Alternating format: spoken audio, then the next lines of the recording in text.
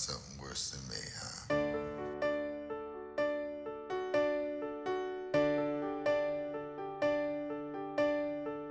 Welcome to episode 23 of I Think I Like This Movie, America's least necessary film criticism podcast. I am Noah Frank, joined as always by my co-host Will Vitka, and we welcome, and I use that word loosely, our return guest Zeke Hartner, who promised us that this film would be better than his last.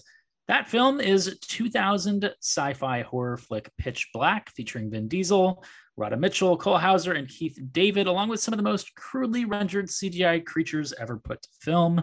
Zeke, let me ask you, could you survive 22 years between feedings? I just want to start off by saying, did I promise this would be better than the last? Yes, I think you did. I did. Yeah.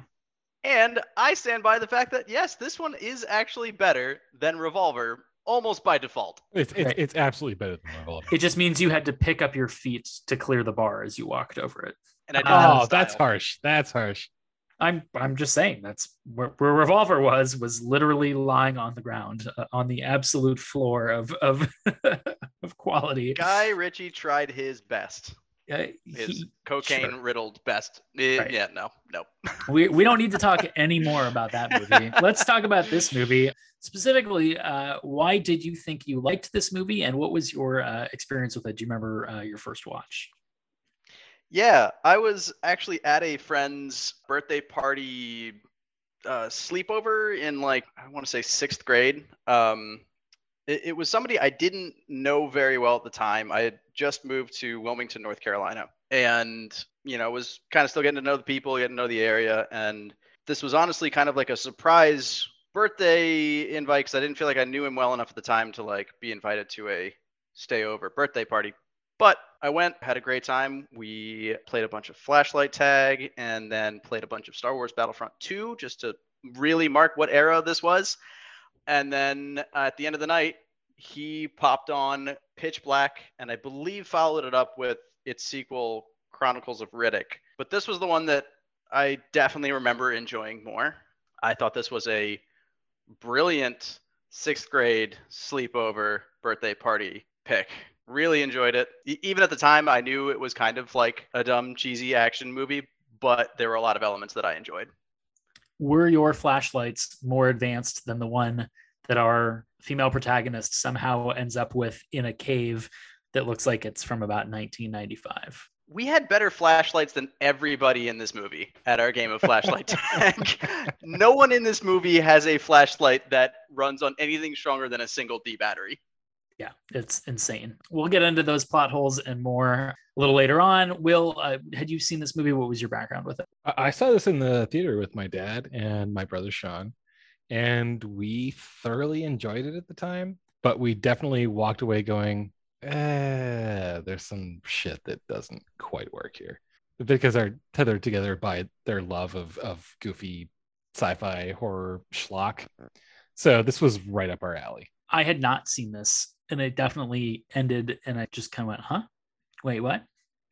Oh, okay. I know that I saw I think, theatrical version, and we've talked a little bit before we came on that there was a director's cut that it might be what you two watched this time around that might have had at least a little bit more explanation, but I don't know that it had that much more. So we'll get into all of that. But Zeke, you're the guest. It is your job to recap this movie for those at home who haven't seen it in a while or who haven't seen it at all. Don't go too crazy, but tell us what exactly happened in this movie. So the setup is there is a group of interplanetary travelers who are kind of flying on this passenger starship that is on sounds like several year journey, maybe shorter than that, maybe months or so, but all the passengers and crew are in cryosleep. And among them is a escaped criminal who's been recaptured and is being brought back to prison, a man named Riddick. And as they are floating in space, their ship is hit by a small asteroid field, and the ship crash lands on a desert planet that is surrounded by 3 suns and is kind of plagued by perpetual daylight. And as the survivors of this crash try to figure out how to get off the planet and survive, they come to realize that Riddick, the escaped convict, might not be their biggest threat, and there's some creatures on the planet that thrive in darkness, and that an eclipse is coming that will allow the aliens to hunt all the survivors of the crash. So they band together as best they can and try to escape this planet that is not stolen straight from Star Wars, the two suns. Hey, there are 3 suns. I was gonna say there are 3 suns. They did it big. They did it big. Which makes complete sense because, as we all know, multiple stars orbit around planets. That's how things work. Nobody looked up any kind of astronomy for this movie, and if they did, they just like looked at the cover of a physics textbook and said, "Good enough."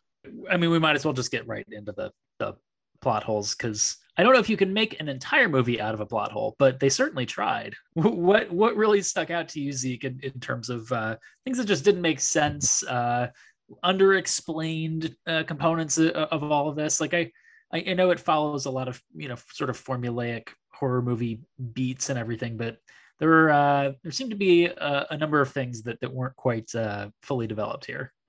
I'll say this might be one of the moments where the theatrical cut and the director's cut kind of differ. I thoroughly enjoyed the movie the second time around. There are definitely a lot of issues with it, and a lot of, like, I noticed about 3 things that I kind of scoffed at as the movie went along. I'll mention one of them just in case you guys also have one on your list. But that being said, I really was annoyed by the fact that early on when they crash on the planet, they make a big deal out of the fact that there's very little oxygen on this planet.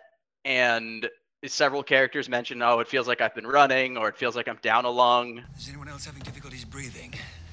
Yeah, feel 1 lung short. All of us.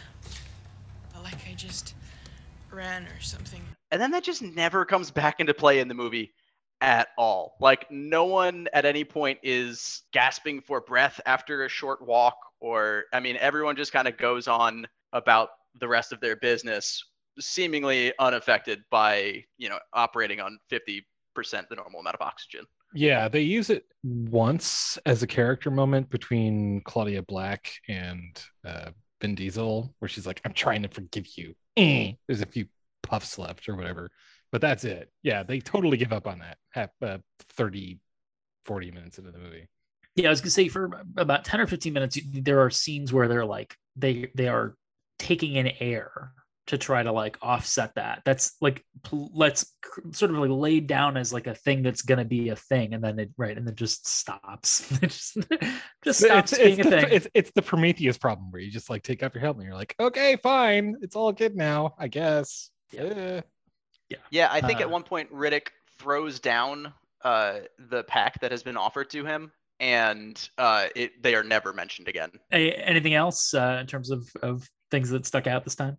I mean, just the evolutionary inconsistency that is a whole species of aliens developing that actively burn in any form of light on a planet that is orbited by 3 suns that experiences days 22 years long, that also fly. So they live like underground for a huge period of time.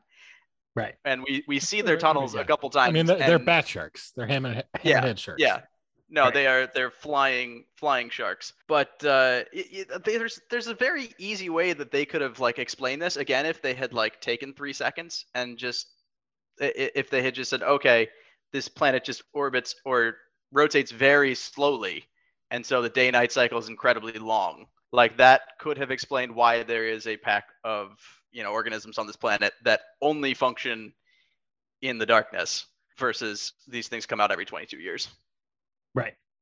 And we were talking just before we came on here, Will and I like, they're not really hibernating. Like, they're in the darkness, but like they're awake because we see them kill a couple of humans. Like, they're moving around. Like, it's not like they come out of stone, all of a sudden, like, they go against dark and then they like emerge. Like, they're moving around. They're already a threat, but they're just, that's a fair point. Like, I don't know what they're eating for 22 years. Like, they're roaming around underground. They appear to be the only mammal-like organism on the planet. Like, there's no food chain. Like, I don't understand. They're like apex predator with nothing to hunt the entire time until magically they come out and then I guess start hunting each other. Like I that whole thing didn't really make any sense to me either. Like why are they now killing each other? Because they need to eat. Well, why didn't they need to eat before? Why weren't they killing each other before?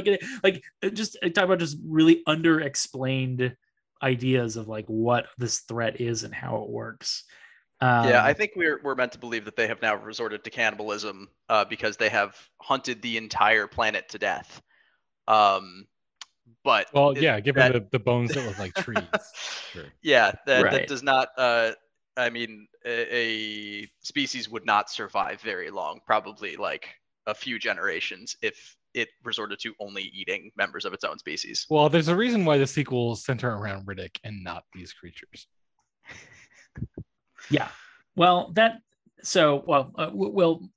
get to your plot holes, but I want to touch on the characters after that. Go ahead. I think the most obnoxious plot hole has been mentioned where they're just, again, it's the Prometheus thing where it's like, oh, we need oxygen. Oh, maybe we don't. Okay, goodbye. When, what's her name? It's Radha Mitchell? The actress? The actress, yeah. Yeah, Radha Mitchell. Fry. Yeah. Where she goes down to find, sorry, Zeke, but goes down to find Zeke. Fuck! I'm so fucking stupid. I don't know what the fuck is in there. Whatever it is, it got Zeke and it nearly got me. in the subterranean nightmare hellhole. Why did she keep crawling up the termite spire and not unbuckle herself? She could have easily unbuckled herself and then just like punched her way out of the termite spire. That was arguably the most obnoxious one. There are a few other ones, for example, like later on when Vin Diesel is trying to look like a super tough guy by using a shard of metal to shave his head, but he doesn't actually shave his head. It's just greasy. Bad sign. Shaking like that in this heat. That's how this shifts. This is just a personal grooming appliance. Like no hair is lost. Hey, also, like what even is on his head? Like what is the grease? What I don't even understand. I don't know. I don't fucking know. I mean, I still like the movie, but I don't fucking know. It looks like really old engine oil. Like it looks like he's shaving with really old engine oil, but Will is absolutely right. Like he takes a huge slather of it and it's like all over his head and he drags this shard knife thing back across his head and literally it's like he just like scraping his squeegeed brain. it. It does not do anything. His hair is no shorter. Yeah, and then they focus on him like scraping the goo off the. We get a nice shot of the buildup of goo that has come off of his knife. Oh, it's just disgusting. Yeah, it looks like something that would come out of my car in 15 years. Yeah, I already mentioned the flashlights, just sort of a ridiculous thing, just looking like they. I have more, by the way. Oh yeah, keep going. No, keep going. Keith David's character uses this completely bullshit Arab accent, and they should have just let Keith David speak like Keith David. He has 3 followers on a Hajj. I talked to my wife, who is Muslim. She confirms that Hajj would be the trip to Mecca, but they mispronounce the name of the character called Hassan. Keith David keeps saying Hassan. It's Hassan. And the source for my knowledge of this is that my cousin is literally named Hassan because I am part of a Muslim family now. There are so many of these things here where it's just everything keeps getting pooched over and over again. This is not to say that I don't appreciate Muslims, especially in 2000, being included in like a potential blockbuster sci-fi horror action flick, but they get really particular things wrong and it's very weird. Yeah, that's I had that in my probably wouldn't have happened if this movie was made in the 5 to 10 years after that. Just would have been a completely different storyline. Also, why are they flying with a maximum security prisoner like on a passenger flight? Like how is that?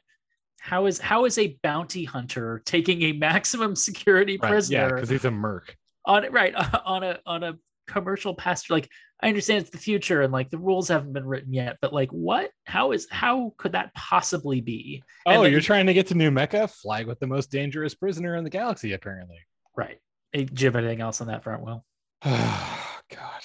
Like I said, I have 3 pages of notes. Almost everything is wrong in terms of the character development. It very clearly establishes Fry as being someone who has to pay for her sins, and so we know she's gonna die. Like, well, to me, the Vin Diesel voiceover right out of the gate was such a bad move, because it just immediately means, one, he's the protagonist. So that sucks any of the punch out of the reveal that like the cop's actually not a cop and is actually a druggie, and he's more of a bad guy than this bad guy is. Like, he's already the good guy because he's the one talking to us. And it makes him the main character, but he's not really even the main character. She's the main character. She's the one who goes through this actual like development arc, and then it kind of gets thrown away. Like, I mean, to your point, that she has to like die at the end and just like leave him to deliver like a shitty one-off action line, like a guy that has no character development, a guy who is as static, because them's the horror movie rules. Yeah, I mean, it's just the voiceover was not necessary. I mean, it's such a crutch in general. They just use it as in the intro to like set it up. We don't have a voiceover the whole movie. Like, it's just that in that intro, and it's just used as this crutch to get us into the action instead of just letting us figure out what's going on, which I just attribute to bad screenwriting. But yeah, like to me, that ruined the entire narrative structure of who was supposed to be our main character, who was supposed to be our protagonist, who we're supposed to care about what happens to, because I didn't care about what happened to him at all. He wasn't an interesting character. Well, yeah, he's a complete and total asshole. I actually was reading before. I came also, fuck you both. I love Riddick. So he is. I like him like as a character in this movie, but he is an asshole. Like, he was willing to, and I like that they are unflinching in presenting him as an asshole. Like, they do not pull any punches to show like, oh, this guy's actually like an anti-hero in some way. Like, he straight up says like to multiple people, I will leave you to die if it is at all in my interest, and he like goes to do it. It seems like they wanted to do like the edgelord version of Snake Plissken. Yeah, but I was reading online before I came on that apparently Fry was supposed to survive to the end of the movie. That sacrifice at the end was supposed to be reversed, and Riddick was supposed to die. Riddick was also supposed to be a woman. I did not read that bit. Draft of the script. Interesting. Didn't see that. That was an interesting casting choice to then go and find Vin Diesel and say, all right, but yeah, it would have made more sense for Riddick to die as like, if you're trying to do a plot line focusing on the Redeemer, someone who like wants to make up for past bad actions. But the studio smelled sequel and decided Vin Diesel's got enough star power for us to spin out a few more movies, and so they ended up stepping in and saying, you can't not kill off Riddick, and they had to pivot to their other, and who I think was really supposed to be the protagonist, who definitely got overshadowed by Riddick. Yeah, that's actually literally what happened. Yeah, I mean, you can see it kind of in the way that the script comes out, because she's positioned. Why have her go through all the character development of being the one who tries to dump the passengers in the beginning if she's not the main character? Why do we care about her so much? Why do we care about her, her going through this arc? Because Riddick doesn't have any of that arc. He's just, like, he really doesn't. He doesn't develop in any way. He is a static character. Which the most we get from him at the end is just, Fry is like begging him as she sees flashbacks to herself trying to make the choice to ditch all the passengers on the crashing ship to save herself and her co-pilot. She's begging Riddick, please, let's go back for the people we've left behind. Let's go and get them because they're now on the ship. They're ready to go. The creatures are apparently taking a break from attacking them. Every dramatic scene, the creatures take a nice convenient pause from attacking. They will, like, if you stand for 3 seconds at any other point except for heavy dramatic scenes, the creatures will rip you in half. But she begs him, please, let's go back. And, he asks her, would you die for them? And she says yes. And the most response we get from him is interesting. He's not taking in a moral quandary here. He's just clearly kind of into Fry and is impressed with her survival skills to this point. and then impressed with the fact that she's actually sticking to I was ready to kill these people, and now I want to redeem myself for that. But it's not a character development for him. It's a character development for her, and then she dies about 3 minutes later. Well, and she like, to what you just said. I mean, she says, yes, I would be willing to die for them, which is enough. That's enough that she makes the commitment to put herself at risk. Like, she shouldn't then actually also die for it. Like, I don't know. To me, it's a weaker payoff than her, putting herself in harm's way. Like, that's all that really matters. But I don't know for sure, but I suspect that they just fell in love with the idea of the Riddick character, this mysterious, not Snake Plissken feature badass guy, and then they just kind of went with that.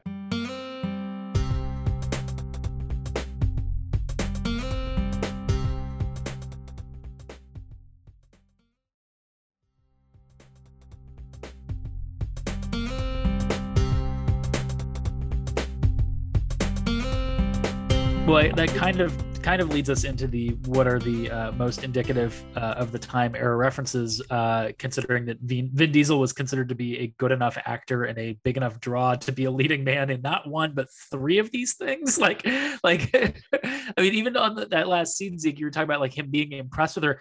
Was he impressed with her? He's such a bad actor that I couldn't I didn't even know what his reactions.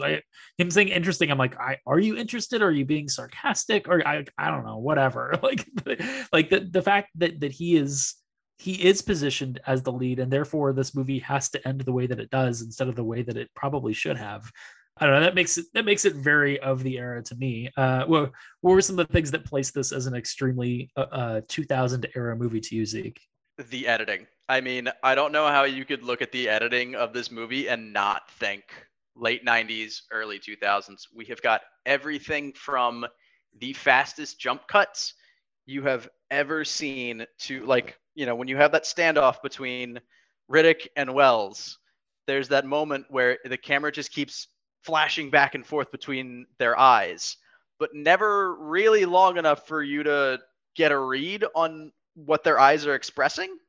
It just keeps like rebounding back and forth, dizzyingly fast. Also, during the whole crash sequence, occasionally they would use like lens distortion on Fry as she attempted to they did that a land lot, the ship. actually. Yeah, there was a lot of like weird, very, very cheap looking camera effects that were added in post, and the the blue filter as the blue sun rose and washed everything in blue light. Like, all the characters are just clearly shaded blue in post, and that was also a very, like, I saw that effect in a lot of those like semi low budget early 2000s movies of the era reference as well. The green screen, the blue screen, all that does not hold up in terms of the effect.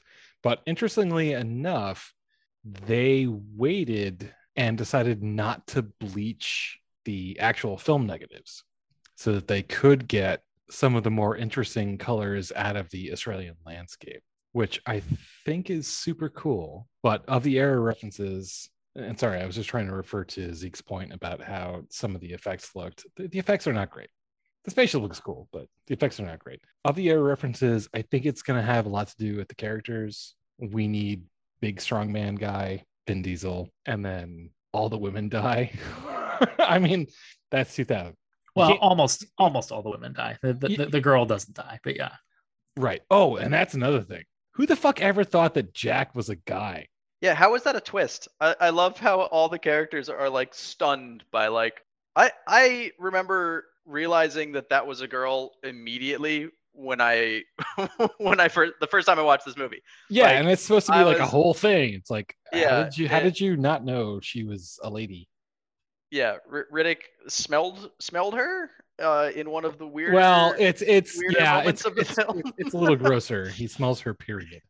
Well, right, and he also smells our protagonist's hair when he cuts her hair in that really creepy scene when they're in the like bone graveyard. I totally forgot about that. Like, I was just like, what is, like, why?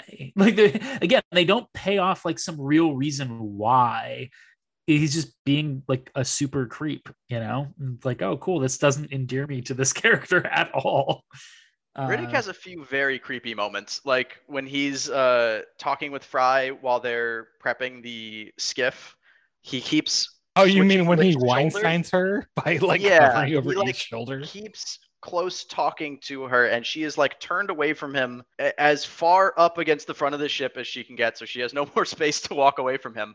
And he just keeps switching the shoulder that he is close talking over her. Like he'll be at her left shoulder and then say something, and then like dip down for a second, then reappear over her right shoulder, and then dip back down and appear over her left shoulder.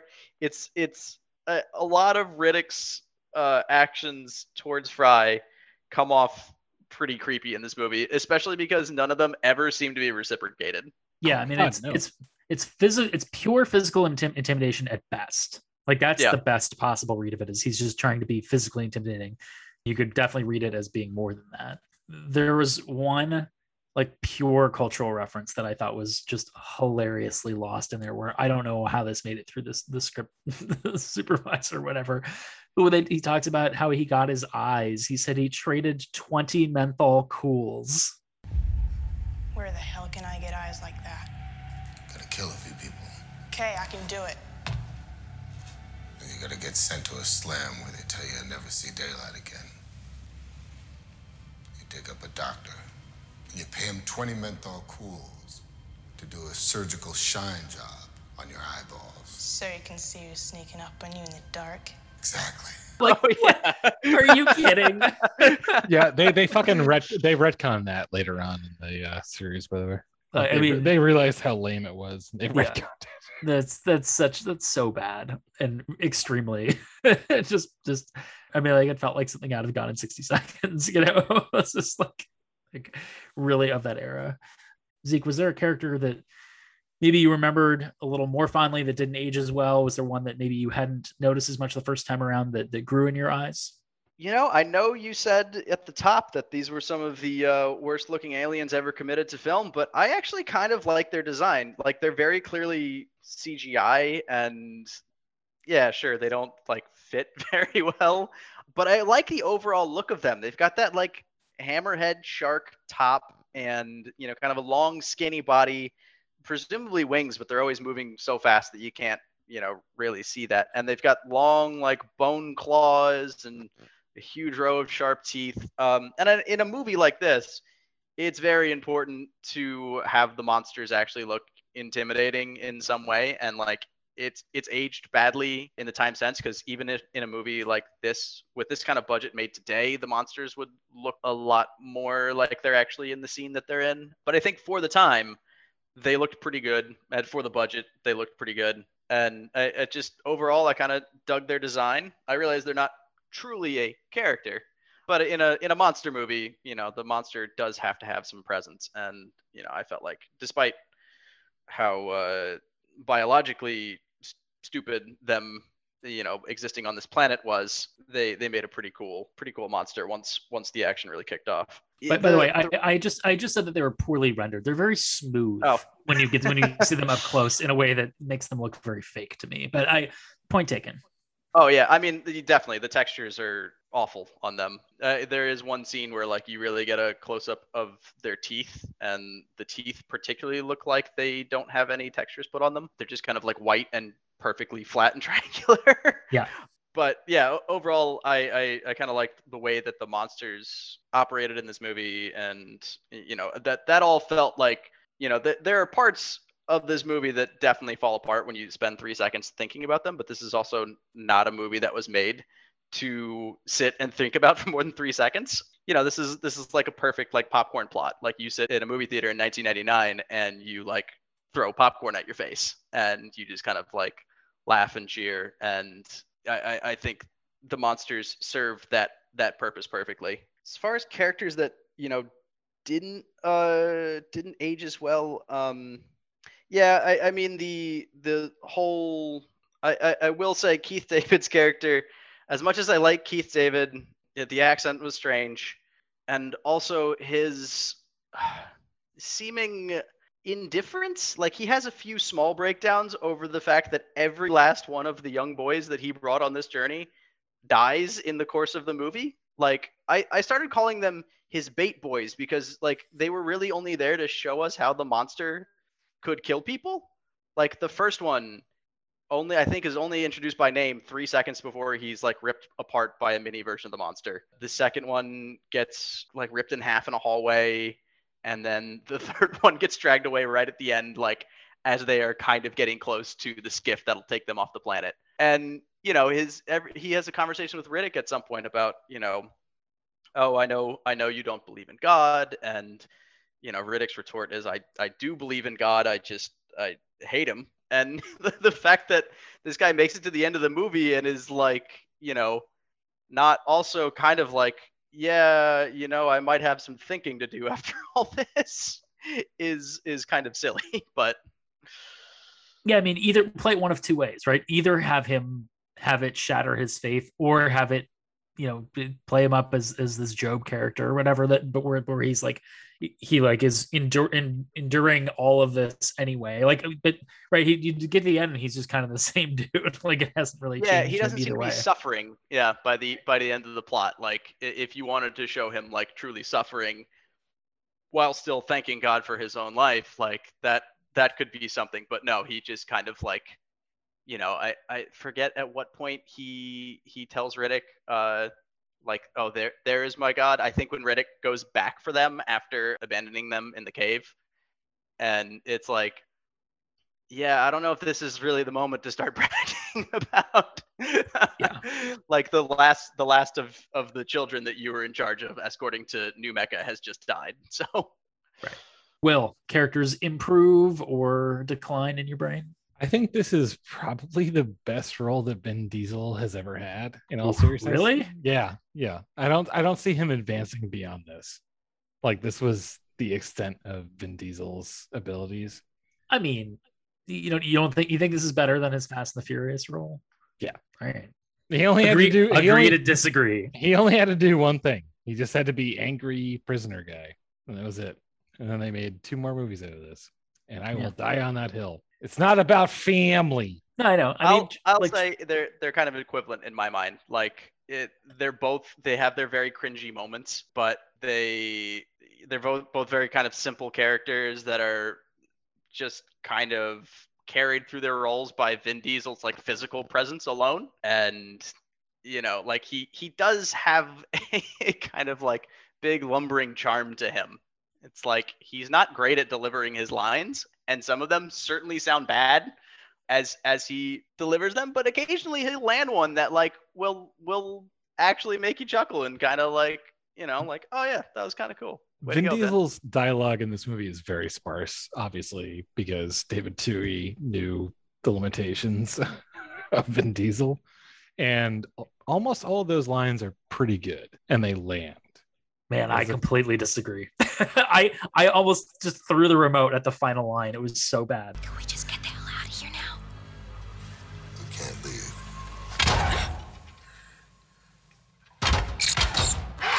Without saying goodnight. We can't leave without saying goodnight. Like, I waited an extra 10 seconds so I could burn 6 more of these aliens before we left the planet. He's angry at them for... He expresses no emotion the entire movie. He doesn't seem to care that anybody. But that's his character. Then why does he care? Because he just does. That's it. I mean, I was like, this makes no sense, and it's a terrible line. Like, it's supposed to be this big climactic line, and I was just like, okay, sure, guy. I thought that was great. I really appreciated the fact that he waited and burned as many of them as he could. There we go. I really liked that last line as well. And I thought they did something very smart with the character in that they did not rely on Vin Diesel's performance to convey his emotions or what he was thinking, and instead kind of let the actions of the character explain them. Because when he is trying to convince Fry, look, you and I have made it to the ship. We've brought the power cells to the ship. If we go back for the other people that we've left behind, we're going to die. You and I need to go right now. And she has a breakdown, and he tries to give her an easy out by saying, if you go back for them, I'm leaving you here. And he seems pretty serious about it. He's like, every time he's made one of these claims throughout the movie, he's followed through. He told the mercenary, you're going to regret not killing me.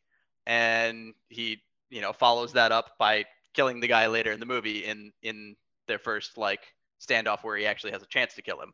So the fact that he did not actually leave her tells me that he was interested in helping her and had a soft spot for her. Well, it was a not test. Vin Diesel's performance. Yeah. It was well, a I test mean, to make sure that she wasn't a complete shit. That I don't know. That Yeah, I really not sure either. couldn't tell you if that was like it was definitely a test for the character, but I don't know if it was a test purposely conducted by Riddick. I kind of got the feeling that they were going for he's a villain protagonist. He is survived by any means, and as soon as he saw that it was going to put his life in danger to try to rescue others, he gave up on it. That was my read on it. That was my read too. My read. No. And I actually kind of like that. He was pushing her. He was pushing her, deliberately pushing her to see if she would abandon them in the same way that he would abandon them. But then they would have abandoned them if she had. Which would have meant that Riddick would give up on her. He wasn't going to let her on the ship if she was as willing to abandon them as he was. He knows that he's a monster. That's the whole thing. I think you're giving him too much credit. I totally read that. I totally read that as as he was trying to get her. Yeah, he's a pragmatist. He knows. He's like, look, they can leave, right? No one's going to blame us if we leave right now. There's not going to be anybody who survived this. Right. He even kind of goes over to pick her up at one point, and he's like, "I'll make it really easy on you." Yeah. No. I know. That's part of the joke. That's part of the thing. Totally disagree with both of you.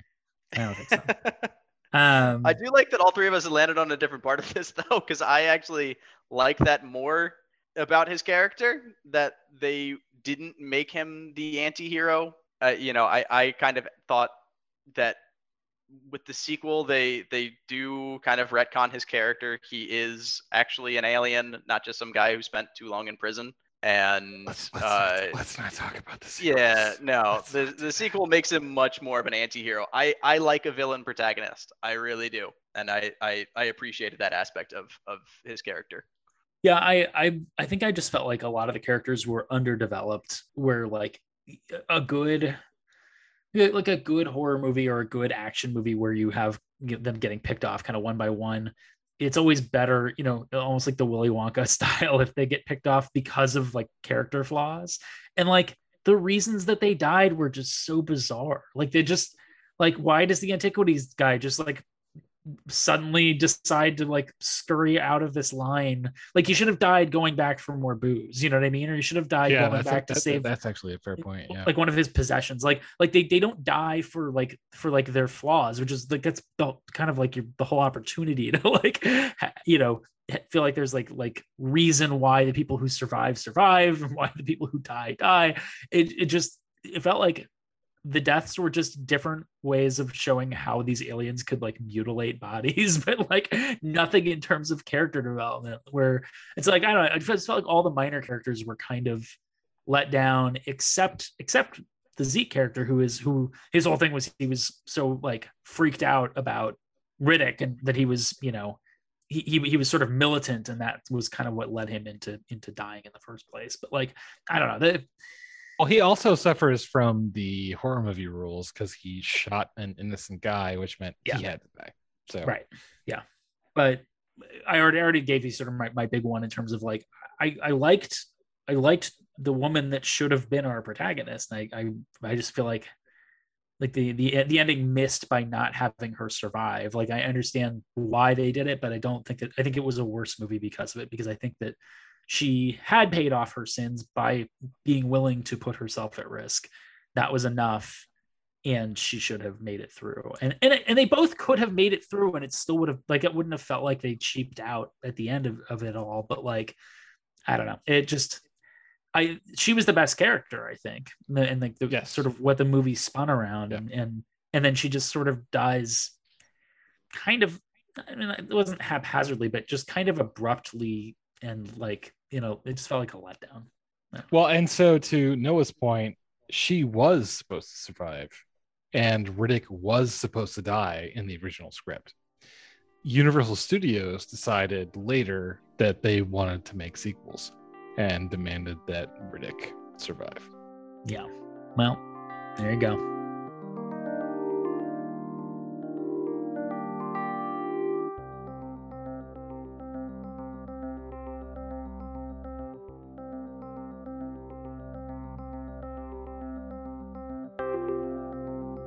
Let's talk about the soundtrack. What did you guys notice in terms of the audio in this film?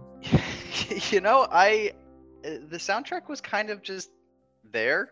I could not. It was kind of that typical, like, almost TV movie-esque, where it was just kind of like a few notes to kind of build suspense and lead you into a scene a little bit, but otherwise there was nothing particularly noteworthy for me in that soundtrack. Did you notice anything, Will? No, like as you said, it's mostly unremarkable. There are a few moments that are kind of neat. Later on in the movie, there is a sort of Middle Eastern themed kind of thing that goes on, but it's only really during the fight between the meth head and Riddick, and some of the more actiony scenes where they're hitting notes and instruments that I would associate with Middle Eastern music, but there's nothing really there. Yeah, I mean, most of the sound in this movie is the sort of whispers of the aliens in the background. That's the thing that sort of stuck with me the most. It didn't really, music wise, nothing really kind of stuck out. I did a cursory look for Gaucho Watch, but I could not come upon anything. So I have left that one alone for this episode. We'll have to return to that next episode. So we know that there are sequels to this movie. Let's remove those from the equation and just talk about this movie in and of itself. What do we think has happened to the very few surviving characters and the world in which they inhabit in the intervening time, the years that followed after this film ended? Zeke? Yeah, well, the last we see of Riddick, he is flying the skiff off planet. To which I might add, I forgot to add this in the plot hole department. As they're flying off of the planet, you can see that the sun is starting to rise on the planet, and they were probably in darkness for like a standard amount of time for night, like 12 hours or so. Now I realize they didn't know. They spent a long time discussing, we don't know how long nighttime will last, but the sun is coming up as they leave. They all could have just waited and they would have been fine. But Riddick says to Jack, she asks him, what should I tell them? What should we tell them about you? And he says to her, well, tell them Riddick died somewhere down on that planet, which I thought was not going to fly at all with the first, because they're in a skiff. It can't go far. Like, they make a point of saying, like, our whole strategy here is going to be being picked up by another spaceship.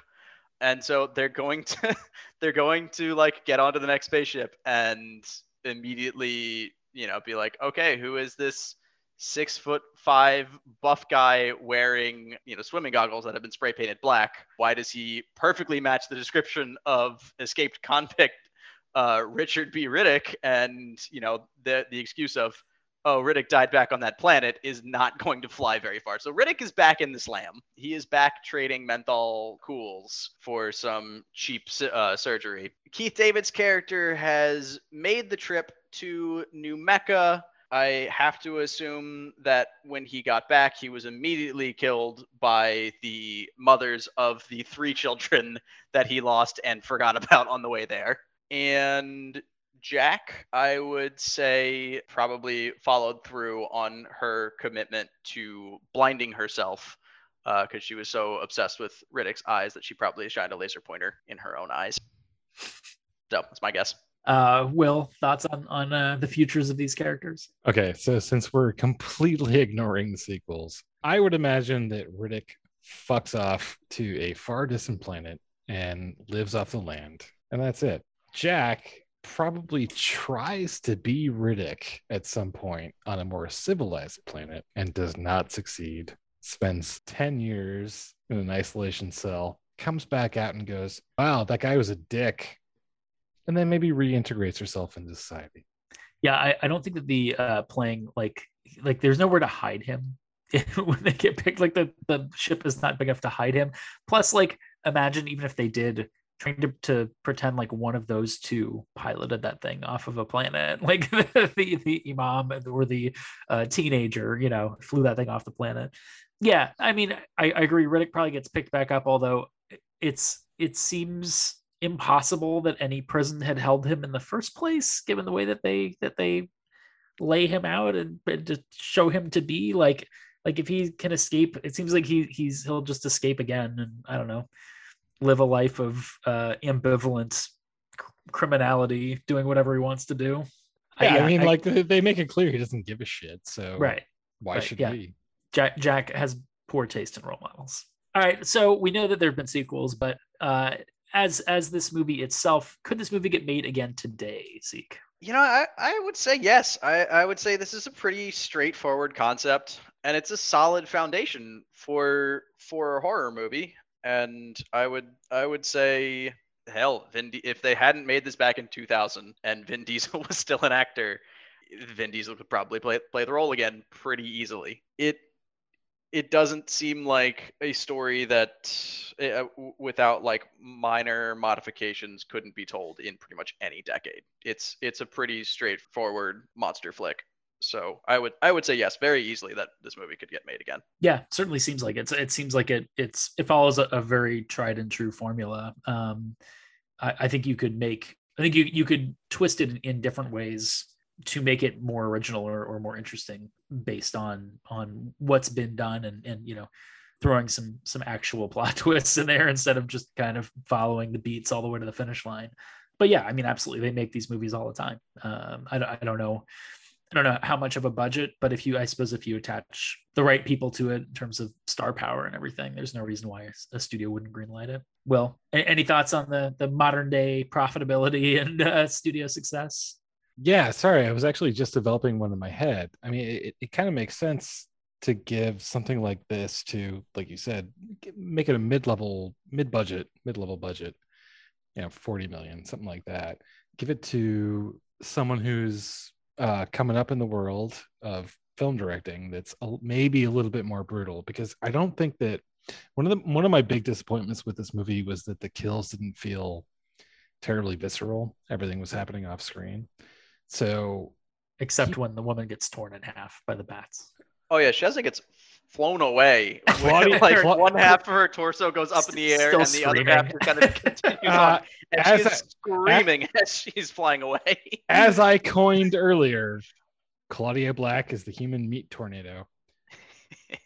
I think that if you had a moderately budgeted film that had the same spirit of this, where you take maybe a prisoner transport and turn it into a sci-fi / horror movie where the prisoners and the cops have to kind of work together, almost like an Assault on Precinct 13 kind of thing, and then make it about aliens or like some kind of nightmare monster on the planet's surface, that could work. I can see that working.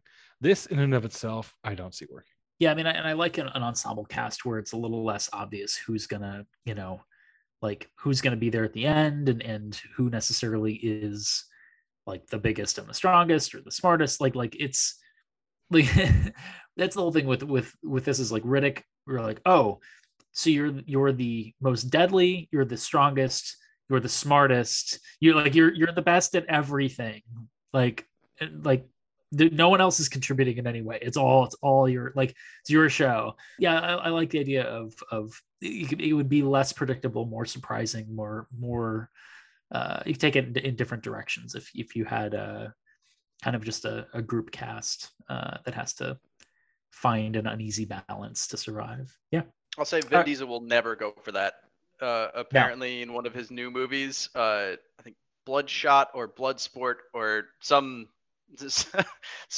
attempt by Vin Diesel to be a superhero, he demanded that his character never lose a fight in the movie. Fantastic. Like he could not lose a fight. So his character goes through the entire film without any any failures at all. So no, Vin Diesel will not accept that role again. If you're gonna make that movie, Vin Diesel is out. Fucking Good. fucking good. Yeah. Yeah.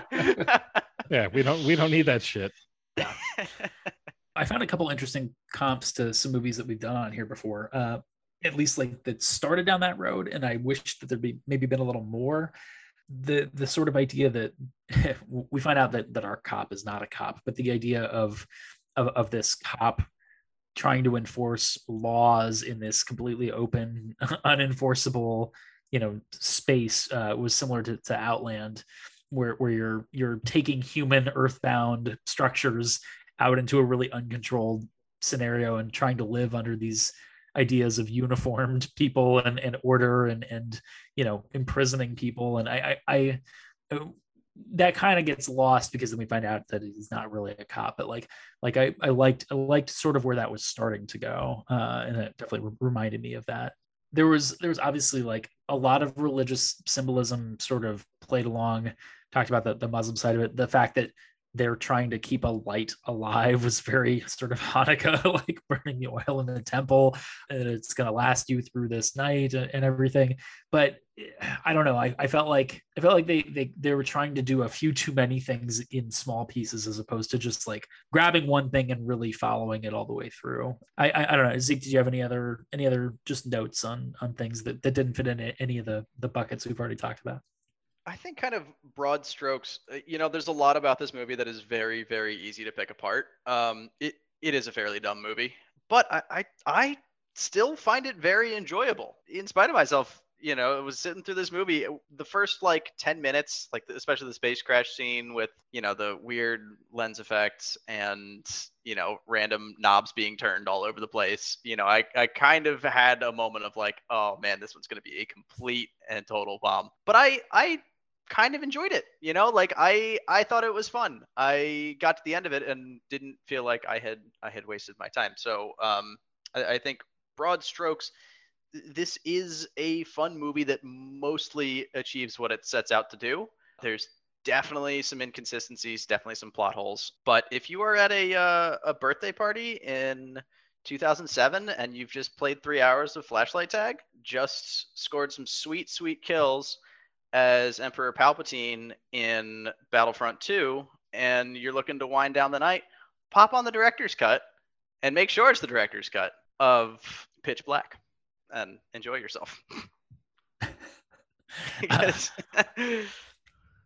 I remembered what the other one was, by the way. It was just that the monster reveal was sort of Tremors like, where you start to see it bit by bit. I wish they'd held off just a little longer when she was in the cave. I wish we had just stayed a little darker and we hadn't really gotten them like full bore until suddenly they're completely overwhelmed by them. Totally agreed. Because it had the right idea, building that up where it's this menace, that's again underground, and that you can't see, and that you don't really know what the full threat is until like it's on top of you. Well, and actually that same shot is the uncurling shot from Aliens, directed by James Cameron, where it slowly uncurls behind. I think the character's name is Dietrich, who's the medic in Aliens, and it just sort of slowly uncurls. But yeah, agreed. Well, we must get to the you've sort of answered it already, but the all-important final question, the raison d'etre of the podcast. Zeke, do you still like this movie? I really do. I would recommend this to somebody who is just looking for some fun schlock. Kind of shut your brain off and knock back a few beers and eat some popcorn. It is definitely that kind of movie, and some of its early 2000-ness is actually kind of charming at this point. So yeah, I would still give this a rating of, give it a watch, check it out. Will, second time around? Yeah, I gotta say yes. I really enjoyed it. Some of the effects are kind of dated, especially when and this was shot in Australia apparently, but when they do the green screen multiple suns thing, that doesn't look so great. The effects generally hold up. The characters generally hold up. It's like Zeke said, it's definitely schlock, but it's the right kind of schlock. I'm totally okay with this. I'm looking forward to watching this with my kids. Don't ever go near Vin Diesel, that kind of thing. Yeah, the look of it. I mean, the look of it is very much. It kind of reminded me of Battlestar Galactica a little bit in terms of like, right, the ship looked decent, and like then like the washed out sky looks really weird and fake, and like as they're crash landing, and it's all yeah, sort of, like, it's bright really yellow weird. and Yeah, because that initial model of the ship looks fucking great. Like, yeah. it's not Yeah, it gave me- CGI, it's just a model. And Right, I it was gave me like, more- why more- did you change this? What did you do? Yeah, give me more hope, and I kind of hope that they would be more around the crashed ship, and the ship would be more of that sort of haven for them. As the film went along, I'm much more of a sci-fi person than a horror person. Like I really enjoy sci-fi, but that tends to come with some of the more overarching social themes and a little more, plot or broad discussions that this film does not really particularly include. This is a pretty straightforward survival monster movie, essentially. I mean that actually raises a great question of why couldn't Jack be transgender? Like, why make it girl pretending to be a boy? Probably would be today. I mean, Yeah. that's probably your difference 20 years later, Yeah. It suffers some of the many things that many of the films of that era suffer, not just technologically, but script wise and social issue wise. It tries in some ways, but I think it's fairly thinly developed as far as a lot of the larger issues that it maybe dips its toe into. Not my cup of tea, but certainly not the worst film we've seen, and certainly not the worst film that Zeke Hartner has brought us on this podcast. So burn. I will say this is the second film I've brought you starring a famously bald actor on this podcast. Oh fuck! It's just yeah. You just forget because for whatever reason they gave Jason Statham hair for Revolver, but yeah. Sorry, I purged Revolver from. I realized that after picking this movie. So third time's the charm. Maybe I'll pick a lead actor with hair. Just make it like Woody Harrelson or something. Just go a different direction with your bald actor. All right, I'll start making a short list. Zeke, would you like to promote anything before we get out of here? No, I've got nothing in the pipe right now to promote. So I will say you can catch me on the podcast you just listened to. If you want to hear more of me, listen to the episode I was just on. And go back to the Revolver episode, because that is a delirious mess. If you have seen that movie Revolver, after listening to us talk about it, you'll feel like you haven't because that movie's impossible to talk about. No, but thank you so much for having me back on, guys. This was a pleasure, as always.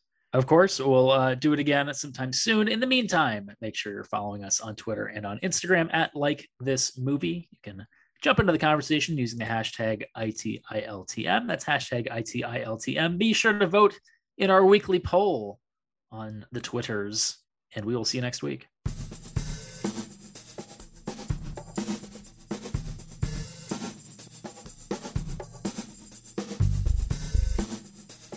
I Think I Like This Movie is created by Noah Frank and hosted by Noah Frank and Will Vitka.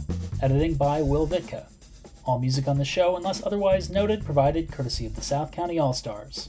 Copyright 2021. Did not know